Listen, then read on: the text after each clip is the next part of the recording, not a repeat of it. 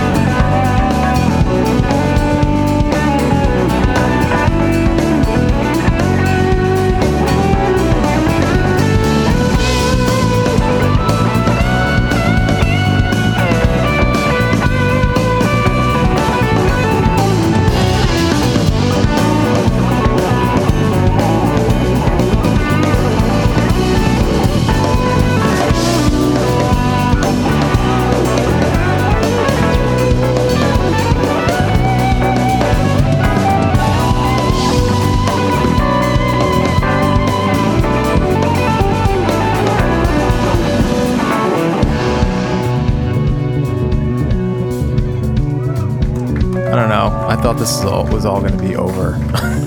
Hey, no, remember when we were on tour way back in March of 1495 when we were on tour last, and it was like, oh, schools are closing for 2 weeks and this whole thing should blow by, and we're like, sweet, this is going to be no problem. Jesse's having his baby in April, so we're supposed to be off anyhow, so it's not a big deal.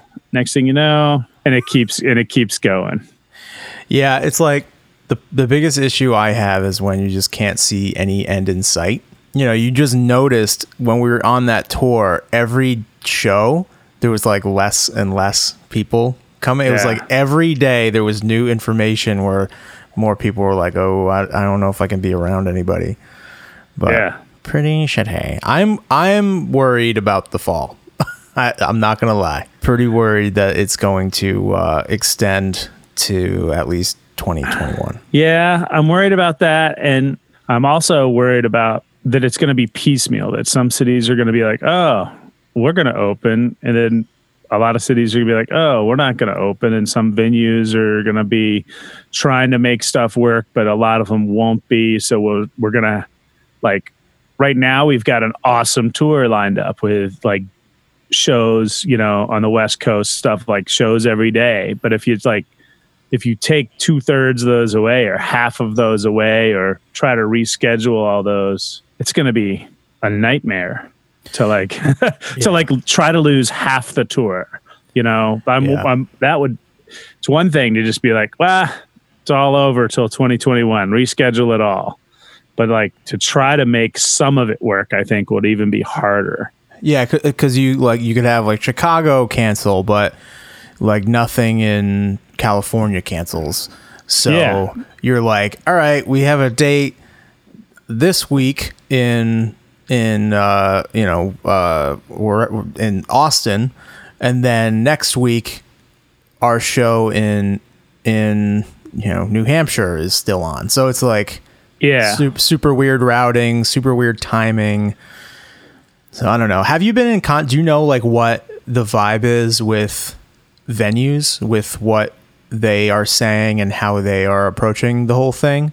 I think it's different from venue to venue and promoter to promoter. And there's definitely not a consensus at this point. So they're all just trying to salvage things. Cause like the more stuff that gets backed up, the more it runs into other people's scheduled shows for like. Yeah. I mean, for sure. And it's like the entire planet now is trying to reschedule everything. So it's certainly not just us. So you're definitely running into everybody's like, well, let's push it to December. And, everybody's looking for those same 4 weekends in December. Were the kids bummed that they had to, they didn't have any school, or were they pretty psyched? They were okay with it. And that's the other problem with fall for me is, I'm pretty sure that we're going to be doing at least some distance learning, meaning homeschool, and I'm the teacher. So at this point, our county has we're like, oh, we're going to have 2 options, and it looks like maybe half the students will come back half the time, and then they'll rotate and then the other half the students will come back for half the time, and whether that's like 2 days a week or every other week or something like that is it's going to be a nightmare. Yeah. Just and there's a lot of folks out there, working parents, who've got to figure out, not just the education part of it, but like, wow, how do I not only make sure my kid doesn't fall behind, but how do I go to work and still have 3 kids that need homeschooling, and supervision so they don't burn the house down.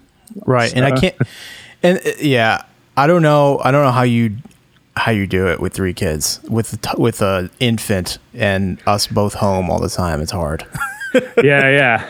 Well, they're getting to the age. So for everybody listening, my kids I have 2 boys that are 7 and 8 and a girl who's 10, and they're getting to the age where they can do a lot of stuff for themselves, especially Scarlett, my 10-year-old. She can do a lot. So it's cool. And even if I need to like push on her to help me do some schooling, like, Scarlett, I need you to help, Sam with his math workbook for a little bit. I've got to go do something real fast. And she can definitely do that, which is really cool. And you can let them do arts and crafts by themselves in the garage for, a couple hours, and hope that they don't burn things down with hot glue guns. But mostly they do pretty good, and it's nice, but they definitely need supervision, and they definitely need help with the school stuff. So, the difficulty is the spread in age. Like Sam was a 7-year-old going into 2nd grade this year. So he needs a lot more attention because he just can't go read a book fully by himself. He can read, half the book, half the words maybe in his books by himself, or 2/3 of the words. And you kind of got to help him along and make sure that he's actually reading and not just looking at the pictures, and he's doing the stuff. And, the older kids, you can say, go read a book and write something about it. And let's do a craft based around what you're reading and think about, a project based on this science thing. And they can, Scarlett's already plugged in. She's like, okay, well, I did this project in Google Slides and it's got some video. I did a stop motion video for it and some sound effects. And I think it kind of encapsulates the book. I'm like, you did what in Google Slides? How the hell did you get to Google Slides? And like, she's doing, you can kind of set her loose to some degree. You definitely need to help, but the having the spread of ages and needs is tough. So I don't know. It's that having that thrown into the fall is definitely going to make touring interesting for sure. Yeah, because it's like, your wife is working, you're gone, and then no school. Yeah. Unfortunately, my wife is working from home, but if anything, she's working even more. Like literally, she shuts her office door at 8:30 in the morning, and then maybe you see her for lunch. But mostly I'll like run her up a quick, a smoothie or a sandwich or something. And then you see her at 5:30, she's on Zoom meetings and phone calls and doing stuff all day long. So she can't really homeschool and watch kids while she's trying to do that at the same it's like time. you have to be on yourself when you're working. Cause when, my buddy Nick, he works at Google and they're all working remotely now. And he's like, you're just constantly in meetings. It's almost like they're keeping more tabs on you because they know they need to get the same amount of work done, but you're home. Yeah. And you can go and get up and do whatever you want, whenever you want to. Yeah. But I don't know what that's like. I hope we get to play. It's been a bummer. I know. So we did a thing. We finally got together maybe a couple weeks ago and did a little video for somebody and kind of kept our social space. But John Carter and Barry and I, it was the first time that we'd been together since March. All of us playing music in the same room. And I got to tell you, we really missed you, Jesse. It's hard. It's like, all right, at least the four of us are somewhat local, but we could slap together this quick video that we needed to do. And I was like, man, this is fun. I want to play music again. Where's Jesse? Let's do this. Let's go on tour. That's the hardest thing about me being up here and all you guys being down there. And it's like, when you don't have to deal with a worldwide pandemic, it's hard enough.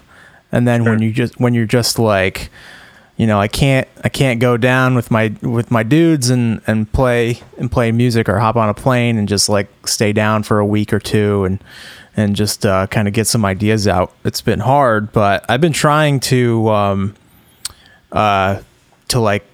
voice memo some ideas and shoot them over to Barry and Carter and try to do as much as I can. But I've been really trying to get the streaming and all that stuff together just to scratch that itch. I don't know about you, but I miss being in front of people. Yeah, a lot.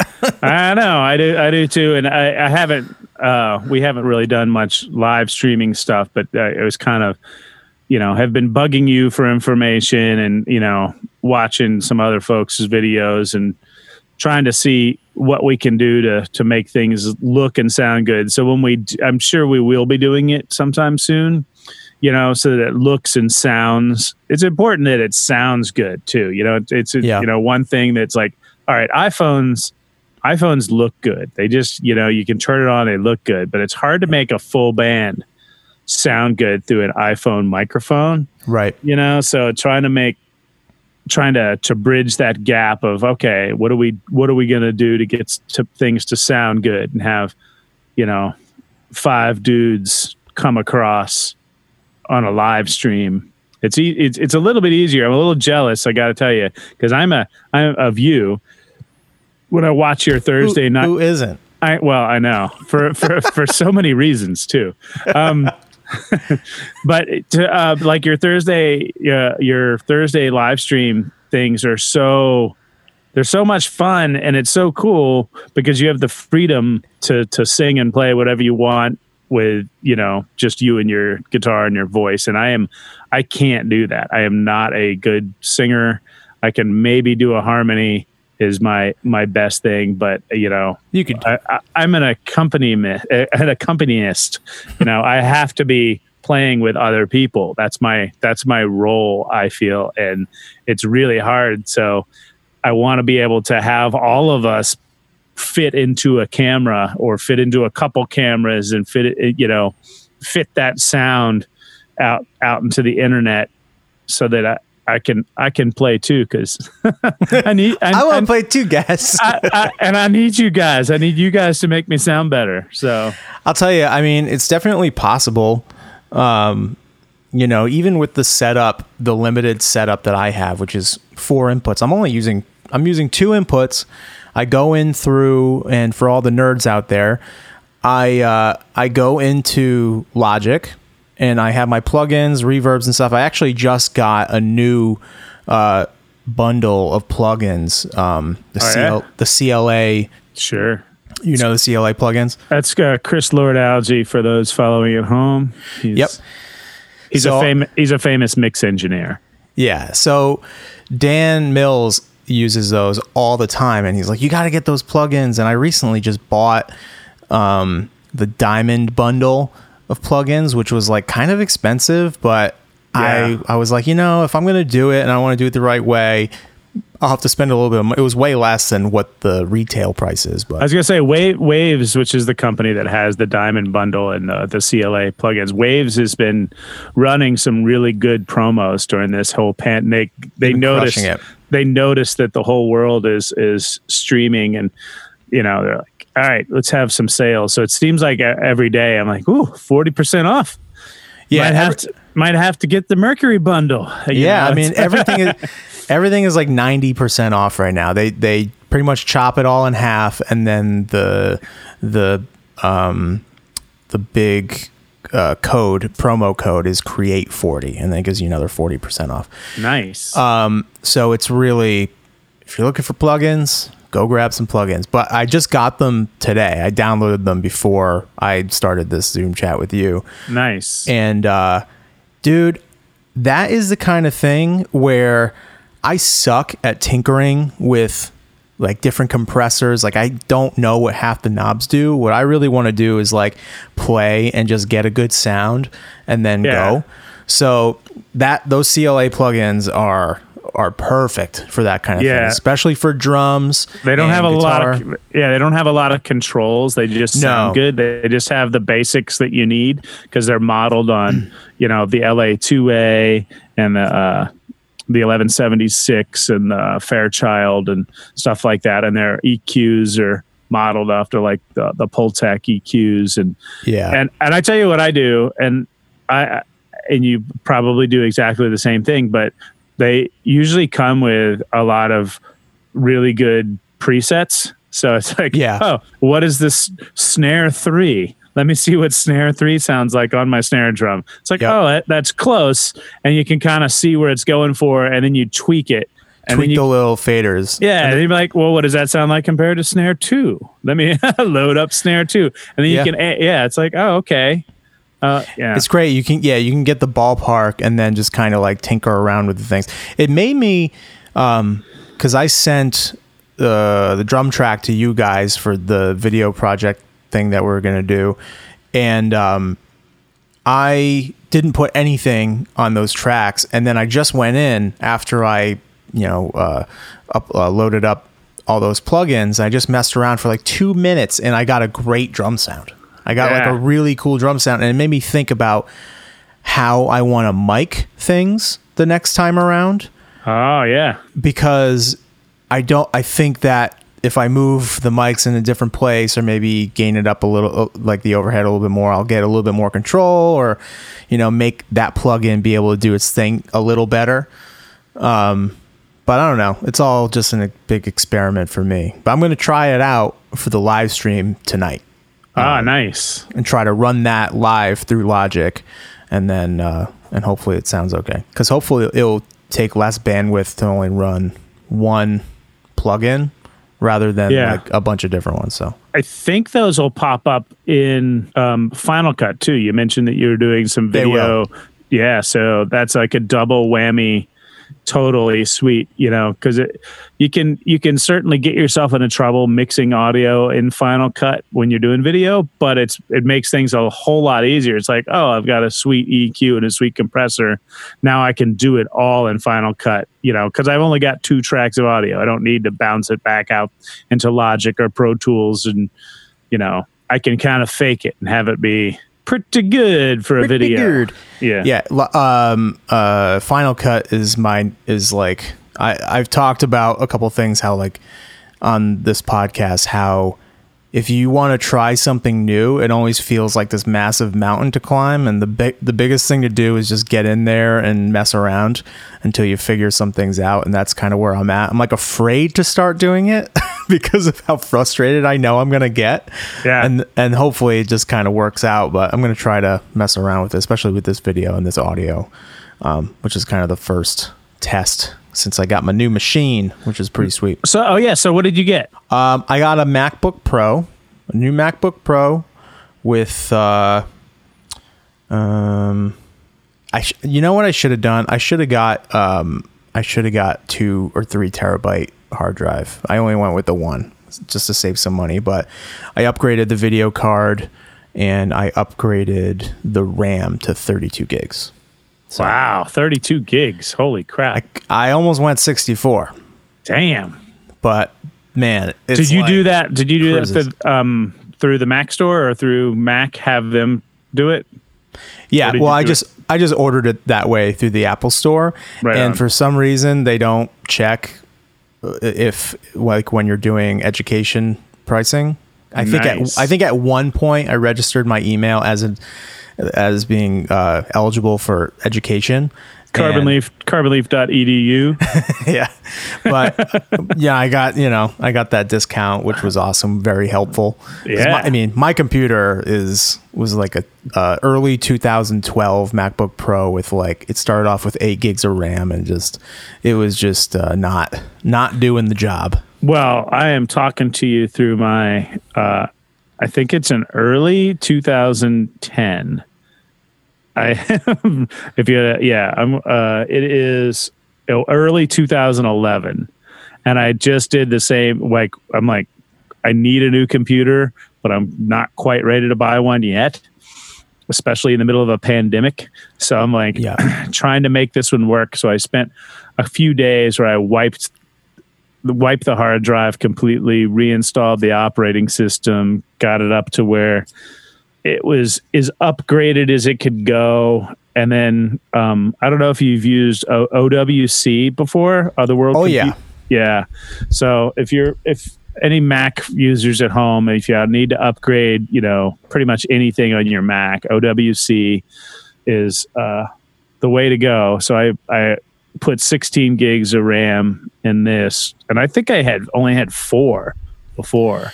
Yeah. And now I'm like, oh my God, it's like a brand new computer again, because I had so much. I had, 10 years of crap on it too that have just, and I think that when I got this computer, I restored it from a backup, from a Time Machine backup. So it wasn't even starting completely clean with this computer. So it's just 10 years of crap. So I think just erasing, reformatting the hard drive, starting with a clean install, deleted all the emails, and I just put stuff back on that I actually want or need.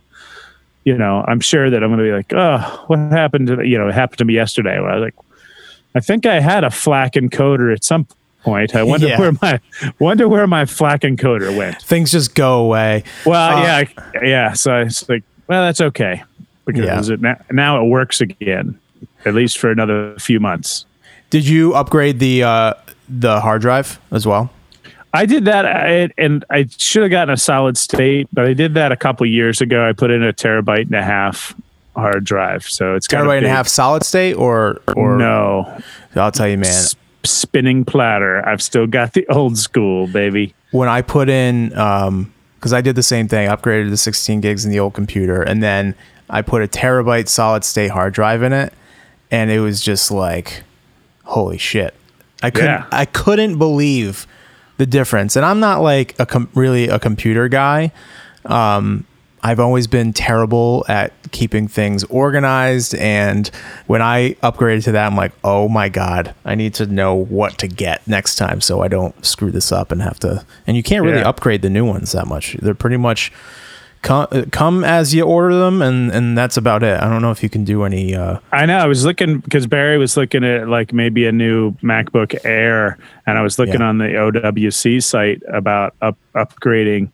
It's like, just get the basic, go to Costco and get the basic model, and we'll upgrade that. I was like, I don't know that I don't see upgrades for the new models. You can't upgrade the Airs. So you have to go and get, like, even if you were to upgrade you have a Mac Pro, right? In the studio? Yeah. Well, I mean, my studio, the Mac Pro in the studio, I think is a 2009, maybe. Yeah. But you should be, and it's kind of specialized for whatever you're doing. Yeah. Now, to go from nerd computer talk to the recording, slowly we're going to work our way over to what people are interested in. The new Gathering album, which I think is safe to talk about because it's an offer on the Kickstarter. Yeah. Which has been ridiculously successful. Yeah, pretty excited about it. I was posting some stuff today and I hadn't looked at it in a few days, and I was like, good God, we have the best fans. We really do. We're lucky. Did you guys do a Kickstarter before this? Like, have you done one before? Like, I know like a pledge campaign or something? Not an actual Kickstarter, but we've done crowdfunding through Pledge Music. But Pledge Music, as we all know, has imploded a couple of years ago. So we were lucky that we finished our relationship with them right before they self-destructed. Well, that's good that Carbon Leaf got it done before all that.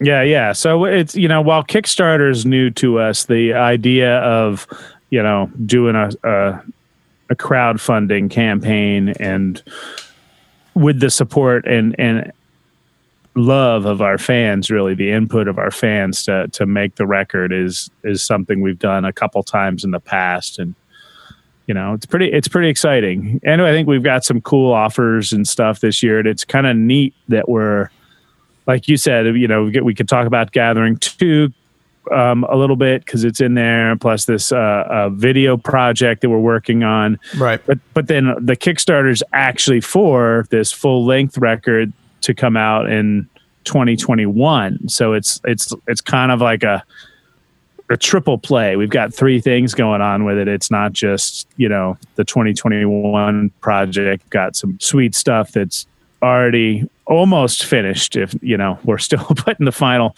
finishing touches on it. And Gathering 2, I'm pretty excited about. We're just finishing up the audio on that, and it sounds really good. Kind of, I feel like it progresses a little bit from Gathering 1. And Gathering 1, I don't think had any electric instruments except for the electric bass on a couple songs.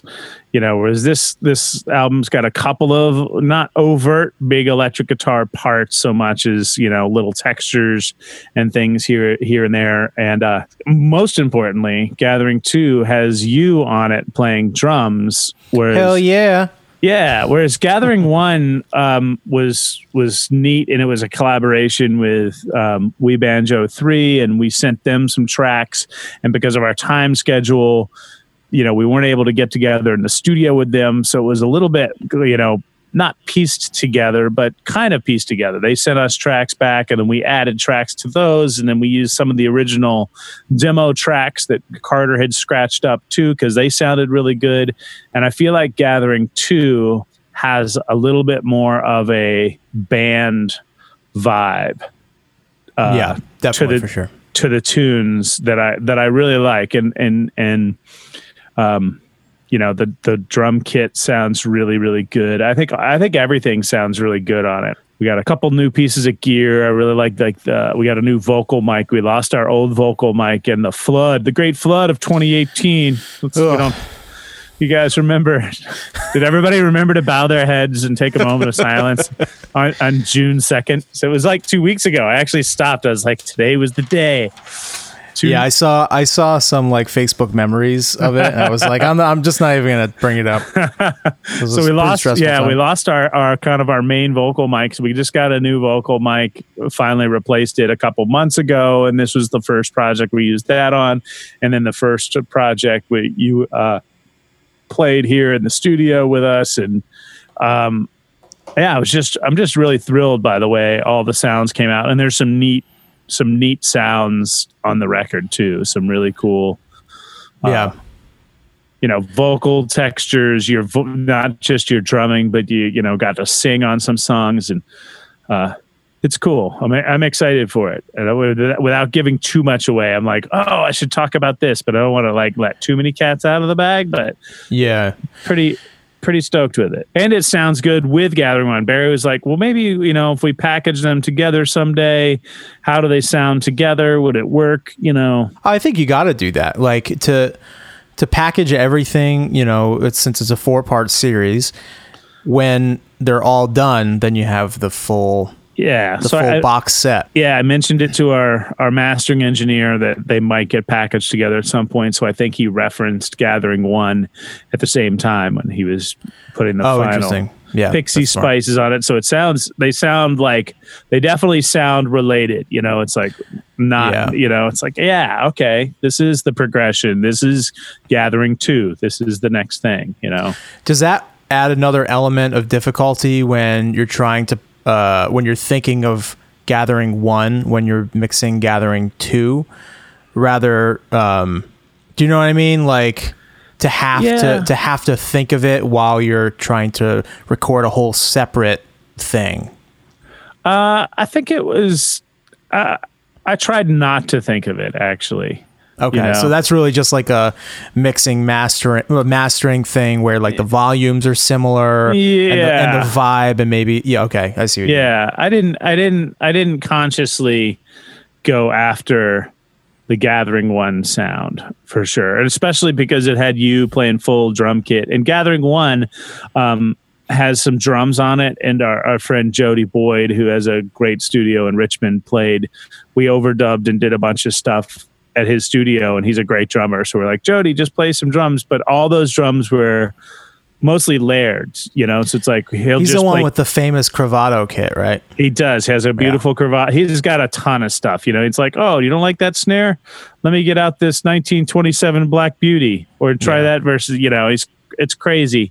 But I think there was only one song that he actually played, maybe Wind in the Leaves, where we actually played full kit at the same time. Otherwise, it was like, all right, we just need tambourine and kick drum. Or, okay, let's add a little bit of snare drum on the chorus, but it really doesn't need it for the verses. And it was more percussion tracks than an actual, rock style drum kit, with the kick, snare, hat, whole shebang at the same time. And that was fun to do on this record. And it was fun to have Doug here help with the recording as well, because we got to experiment with sounds a bunch. I mean, we had some crazy compression.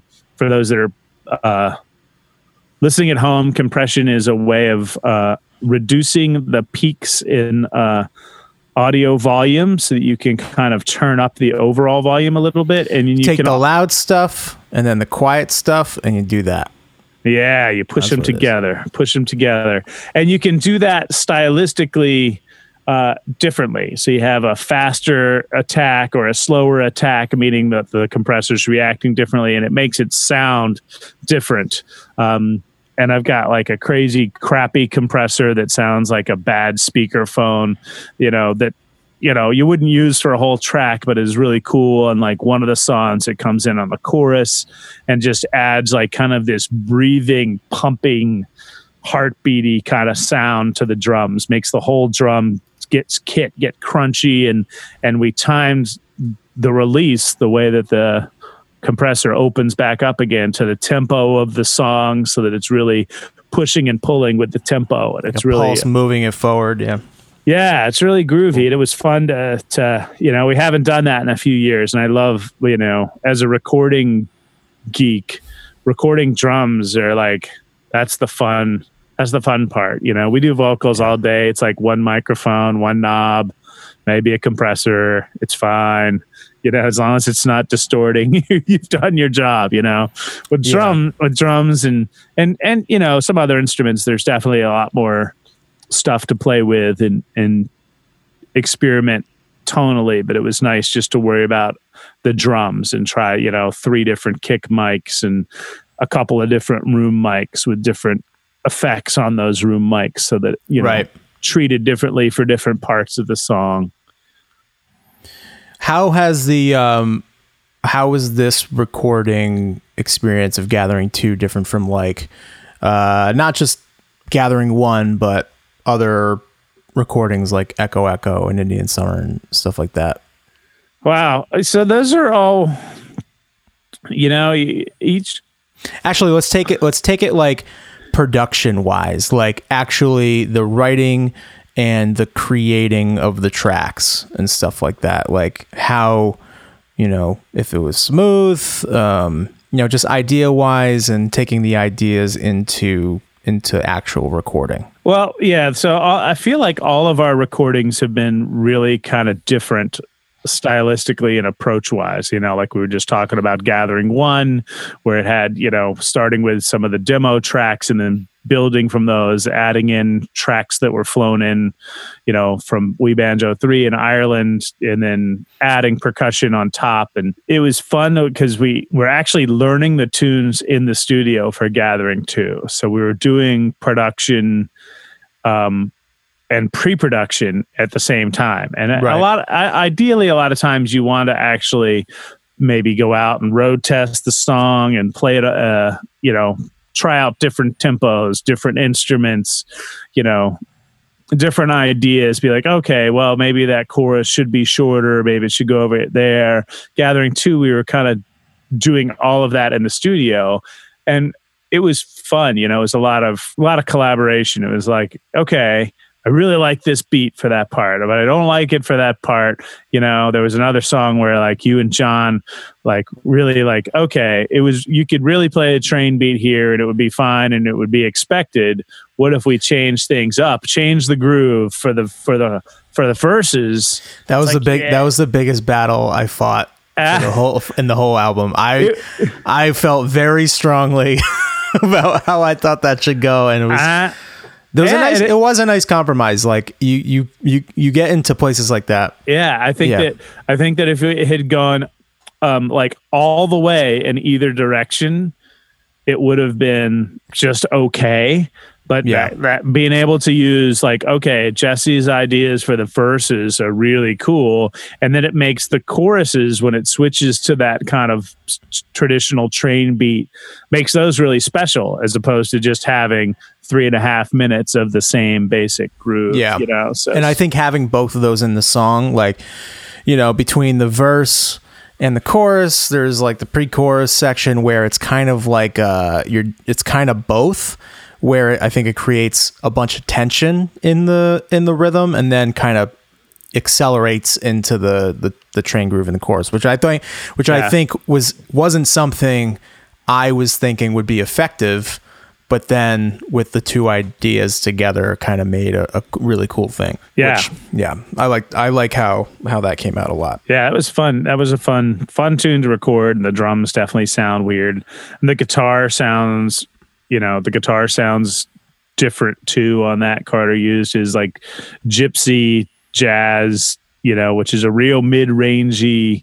I remember him going back and forth between the guitars. We had 3 or 4 of his acoustic guitars. We're like, all right, let's try it out and see what it sounds like. And all of his guitars sound good. It's so there's not like there's a wrong answer, but it's okay. A traditional, like gorgeous, well-balanced acoustic guitar sound was not quite right for this. It's like, would be perfect for most other tunes. It's like, oh, that's a great guitar sound. Now we need something weird. Yeah. So it's like this gypsy, jazz acoustic guitar that I guess is made to really project the mid-range. So it's really kind of got this crazy mid-forward sound on it. So we got that and the weird kind of drum sound. And I think you may have played some like kick drum with some mallet on it. It's like, we need the kick drum to ring. And you're like, oh, I know what to do. Let's just hit it with a mallet. Don't worry about the kick pedal. I was like, that's genius. Let's do that. It's got not exactly never been done before. Well, but it's not that it's never been done before, but it's one of those things that if you don't know and you don't think about it, right. But it's like, oh, a kick drum, I need to kick it. It should have a pedal, I should be sitting down at a throne. It's like, oh, what if I just hit it lightly with a mallet? Oh, then you really get those heads resonating and ringing as opposed to that really punchy thud of a traditional rock, kick drum. It's like we need a long, low sound, And that's always a tough thing for some drummers and even other instruments too, for people to understand that sometimes the lighter you hit things, the bigger they sound in the microphones when you're recording. Yeah. I always think it's probably interesting to people that have never experienced the recording experience while being in the studio, because it's not always about the most pristine sound, which you might be trying to get when you're live. I know Carter is always trying to get the tone right, so he hears it the way that he needs to hear it in his ears. But when you're recording something, like you said with the gypsy jazz guitar, it was the one that sounded interesting or weird or kind of blended. You're thinking about the song and not just thinking about how can I get this instrument to sound the best I can for the instrument, but for the actual song, which might be kind of garbagey or trashy or whatever. So exactly. Cool. And then it leaves you room for other things. It's like, oh, okay, now the acoustic guitar doesn't have any bass. Let's use a weird bass sound that gets into traditional acoustic guitar territory. Or let's add a bouzouki in the chorus then. It's like it leaves you a little bit of room to do some other stuff. Everything can't be this huge, big, full range sound. You kind of have to have different colors. It's like, a lot of people think of it as terms of a color palette. You just can't have everything be all the colors all the time. Right. Would you say that creating those sounds is your territory? Oh, yes.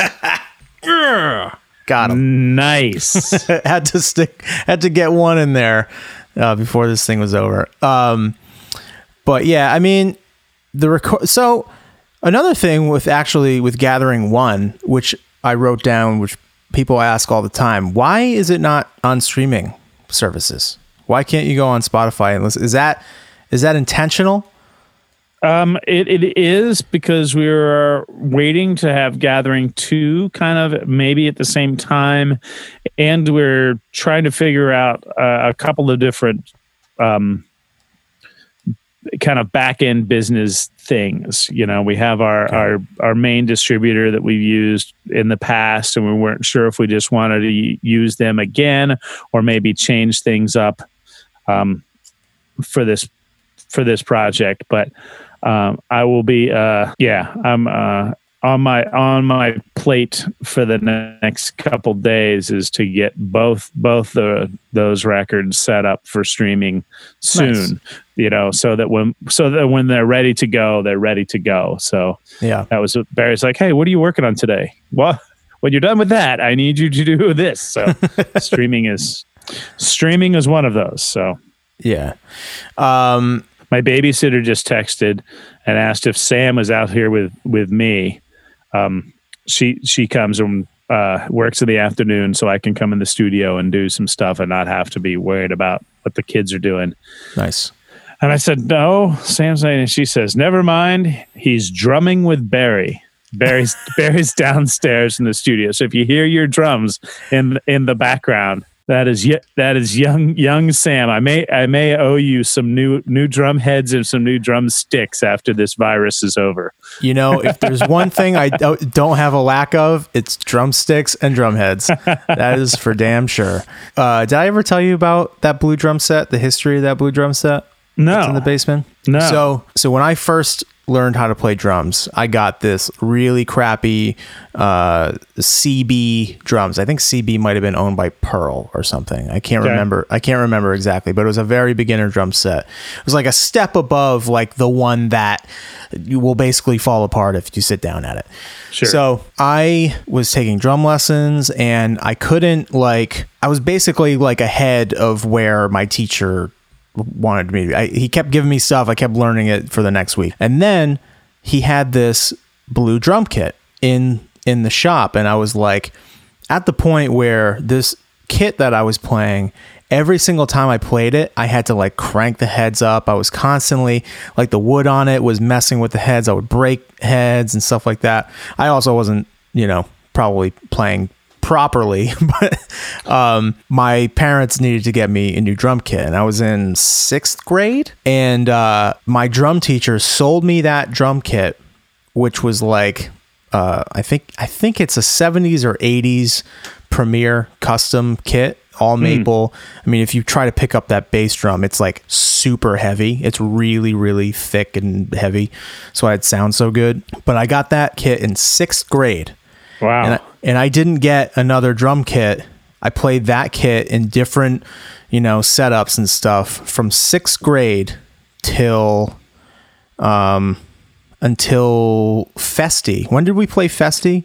I feel like that was that same year, 2018. So that drum kit had its last road date at Festi in 2018. From 6th grade.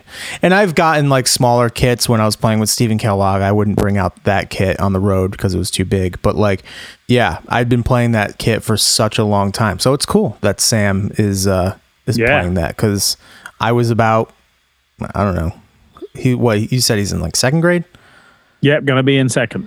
Okay. So that's when I started playing drums. So it's cool that he's playing that drum kit. Yeah, they've been digging in a little bit, not so much with the drums, but like I got a couple of music apps for the iPads, because Scarlett and Colin both wanted to learn piano. Nice. And they have a great music teacher at their elementary school, and she teaches locally, and was going to take on Scarlett as a student. She has like never has any openings, but she had one starting April 1st. And then, of course, the pandemic hit. She's like, I really don't want to, I don't think it would be good to start with a new student remotely, try to teach her through Zoom or whatever. So we got an app called Simply Piano. Nice. And they have been playing. It's almost like a video game, like they're watching the screen and they're trying to play along, but they're actually learned. Them and some neighbors put together Baby Shark. So Scarlett's playing it on piano, the other girl's playing it on guitar, got a couple drums going, and something else. There was like, and it was amazing. I was like, dude, you guys are actually playing a song. That's awesome. And it was, should download Acapella, the Acapella app. Yeah, I've got it. Do the whole thing. I was wondering if, on a sidebar, I was wondering if we should get the full registered version of that app, not just the freebie for everybody in the band. Carbon Leaf? Yeah. It's not a bad idea. I mean, I just talked to, we were talking about doing the multi, split screen kind of video thing in Final Cut. And I found an app for it that has pretty much everything we need in it. Nice. It's what's it called? Kawaki? Sure it is. Yeah. So why don't you open that up on your browser real quick? No, I'm gonna send you the link right now. Here it is. Boom. And you can check that out. So basically what it does, it's an auto split. So it's split screen effects for Final Cut. And all the people, you know, you have the acapella. It's basically a professional, full power version of the acapella app. So you can mix your own audio in Logic or Pro Tools, whatever, and you can sync things together and then split them all up in the screens and stuff. Nice. So I'm going to try to put something like that together, which would be, an undertaking for me, but I'm going to try it. I'm going to try it out. That's pretty sweet. I can't wait to see it. Can you take people before we go? Can you take people through your breakfast routine on the bus, on the rig, on the I thought you meant now. I was like, well, or now. I mean, it's pretty exciting. I want to know what cheeses you're using these days in your mac and cheese. What kind of scrambles you got going, because you're the chef of the band pretty much. So my bus scramble is usually black beans, salsa, eggs, spinach, and cheese. All right. Hot sauce. Little hot sauce. Yeah, definitely. You said salsa, sauce. Right? You said salsa? Yeah, salsa. Yeah. Whatever salsa we get on the rider, usually, because we have chips and salsa, so we have leftovers on the bus usually. And I'll bring black beans, eggs, sometimes some meat, but mostly it's just black beans, salsa, eggs, and cheese and spinach. A lot of spinach. Yeah. It ends up because this much spinach, when you heat it up and put it in a plate, it becomes this much spinach. Exactly. So I've stopped doing that because my wife doesn't like all that stuff in her scrambles. She just likes a pretty simple scramble. Gotcha. So what I've started doing on quarantine, because I found myself like, well, if I make her breakfast and I make myself breakfast, because usually she's getting other stuff going on. But anyhow, I've just decided to do spinach omelet. So every day I do a big 4-egg spinach omelet and we split it in half. And then I just dump my black beans and salsa on top. Yeah. When I'm done, as opposed to trying to make a scramble. So put it all in. Yeah. And the kids are eating just crazy amounts of food. I don't know what the quarantine is doing, or if but like this morning they each ate like, I got these ciabatta roll kind of things from Costco, and they literally ate the entire bag of toast and like a half a stick of butter. and like a mango and 2 bananas and a pound of strawberries. Like, are you kidding me? It's not even 9 o'clock yet. I just went shopping. I know. It's crazy. I can't even imagine what your Costco bill is at the end of the day. When you walk in there, do they say like, "Hello, Mr. Clark, and here's your private shopping section over here"? I will say that they mostly don't ask me for my card when I walk in anymore. They just wave. They don't know my name, but they know my face. So you know now that you don't need to re-up your membership. Yeah. Do you have to scan? Do you have to scan it at the end when you? Yeah. Oh, yeah. Okay. You definitely need your card, but not. To get in, I would say at least 2/3 of the time they just wave me through. Usually I've got it in my hand. I'm not going to presume to be like the dude, but honestly, I go usually once a week to Costco. So I can imagine going shopping there with you. You walk around there with like authority. It's like, I'm going here, I'm going there. Like, how long do you spend in Costco? I try to go fast. So I make a list in the Cozy app, so my wife and I can share a grocery list, and then I put it in order. Smart.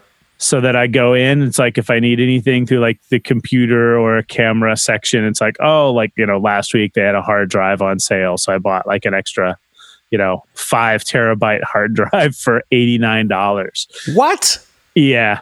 And, and then like office supplies and batteries and cooking stuff, and then wine and bread and meat. And so I literally have the whole thing. My list goes in the order of the store. So I basically go the loop as fast as I can. That's a veteran maneuver right there. Yeah. To have the list go in the order of like Oh my God. Yeah. It's like, what is wine doing way over there with frozen waffles? That can't be this. This can't be right. And then you go in and it makes sense. It all makes sense. All right, man. Well, anything else you want to hit that we haven't hit? I'm trying to think, like, I guess, like, what are you excited about for Carbon Leaf going forward when we finally get to play for people again, and not really including the Kickstarter campaign or what's coming? I'm excited about the full length rock record that we're gonna do next, release next year. But I'm really excited for that. I'm excited to we just started writing that now, so I'm excited to hopefully get some demos cut here in the next few months to start listening to things and getting ideas. And I love collaborating, and I love taking like ideas that are really small and bare bones. Like, okay, I've come up with this simple little riff on the guitar, and I like the idea of it. Now, what can we do to make it something? And then you add drums, add a quirky beat that, like, okay, I started with a simple 4-chord progression that could have been any, folk song. But now it's took a little bit of a turn because you didn't do the expected, drum part to it. And then Carter, instead of, playing a standard guitar part, it's like, oh, I've got this cool pedal and I'm going to try that on a 12-string electric or right, an acoustic, guitar or mandolin or a fiddle or something.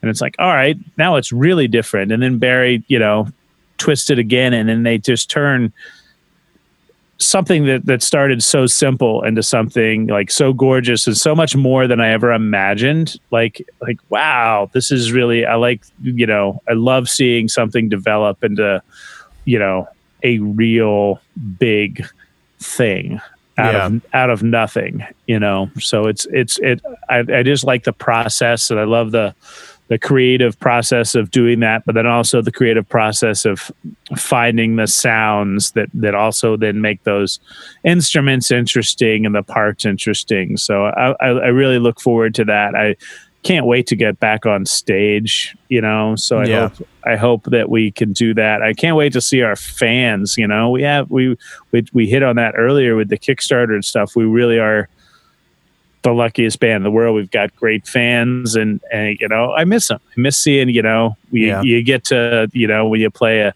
Boston, it's like, oh, we're going to see all these people that, that make shows in Boston feel special, or wherever, whether it's Chapel Hill or Denver or DC. It's like all those places have their own. Yeah, they all have their own personalities because they're, our fans are there and they're awesome, and I can't wait to get back out there and do that again.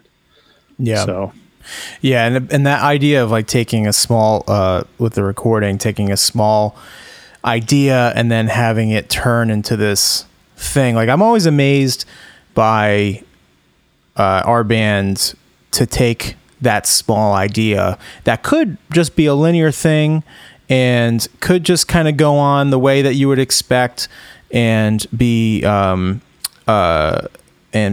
what's the word I'm looking for? I don't know, just be normal. And I'm always amazed how it turns into like these little parts and these cool little things that you wouldn't that makes it inherently Carbon Leaf. You wouldn't normally think of this thing leading to this next thing or whatever. So, and while also sounding cohesive and cool as a song at the same time, which is awesome. But it's been awesome with the live streams to be able to interact with the fans. I've been lucky enough to kind of like grab a really great group of the Carbon Leaf fans and have them be into the stuff that I'm doing with the podcast and the live streams and stuff like that. And hopefully some of the stuff that I'm doing is kind of holding people over with their Carbon Leaf fix until we can get out there and rock and melt some faces again. So, but man. Yeah, that's awesome. And as a listener, it's fun to tune in. And we were talking about tunes the other day. It's like some of your I love your originals are awesome, but then you also have some great taste in covers. And I was like, wow, I don't want to step on Jesse's toes, but that would make a great Carbon Leaf song. It's like, oh, we could take that Beatles tune, would be really cool. I would love to hear, what the band would sound like on that or whatever. So it would be fun to develop some of those tunes. And it's fun. It's fun to watch, to tune into your podcast too. I know Scarlett loves it as well. She's watched a couple times with me. I gotta dial back the F-bombs then. Last time we tuned in, John was on. I texted John. I was like, kids are watching. Oh, yeah. Yeah, that was great. It's funny with the covers and stuff. A lot of those different versions just come from my inability to play them the way that they were written. So I have to change certain things, especially with guitar, because I'm not the most proficient guitar player in the world. I've gotten better over the last couple of years, but there are certain things where I'm like, well, I'm not going to play it exactly the way it is there because I'm trying to make the vocal. That is taking priority. So I need to dial something back or change something to be able to deliver the vocal the way that people will recognize it. So that's kind of how it sounds different. It's just my inability to play things the way that they were written. Well, it's working. Cool. Yeah. Awesome. All right, man. Unless you don't have anything else, I'll let you get back to the fam. I think that's it, man. I appreciate you having me on. This is really cool. Of course. This is going to be great. When, eventually we'll do it again when we're in person. So yeah, for sure. Say hello to Britt and the kids and Barry and likewise, man. Don't break my drum set. We definitely won't. But yeah, you too. I hope things are good at home there, and it's amazing to have a baby. And I hope you guys aren't going too crazy with. No, it's been fantastic. It's been really, really great, and the fact that we've both been home all the time and we get to hang out with them and kind of learn his little things. I remember you telling me before we had Ethan that it's easy. They tell you what they need. They tell you what they need and just do it, which is like kind of bullshit, but like today he was like he just won't stop crying. And a lot of it, I noticed that he's like finding different like tones in his voice. So he'll cry, but it won't like really be crying. He'll find like this different thing and then he'll do it and he'll like be like, wow, this is crazy. And then he'll start laughing after he does it. And it's like the cutest thing ever. Watching him figure stuff out. Nice. Which is awesome. All right, man. I will talk to you later. Thank you again for doing this. I really appreciate it. Yeah, man. Looking forward to hearing it. Peace. Later. This guy, Terry Clark. That's it. That's my conversation with Terry Clark. Make sure you subscribe, download the episodes, and if you got anything, email into afterthegigpod@gmail.com. Check out my live stream, facebook.com/Jesse Humphrey. I'll be streaming at 8 p.m. Eastern Time tomorrow, Thursday, the 25th. And that's it. I'll see you next week. Bye. Scene after scene passes by my life. The window's a wound, the road is a knife. The irony asks me, where have you been? I don't know.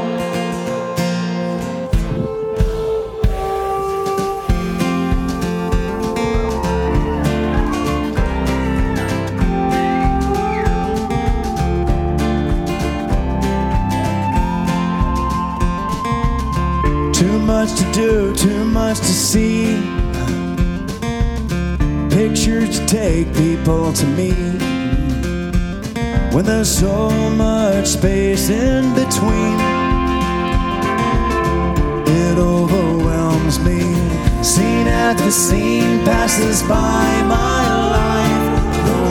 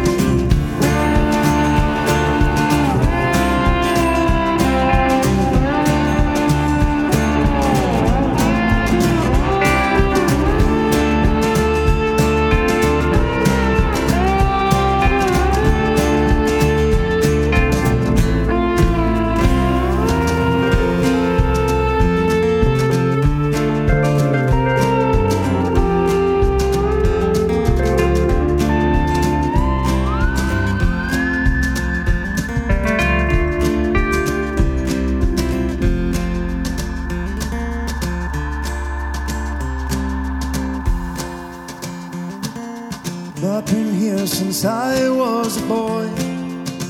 Now a heart full of fear and a mask of painted joy. So much for these mythologized to see. So much for peace and tranquility.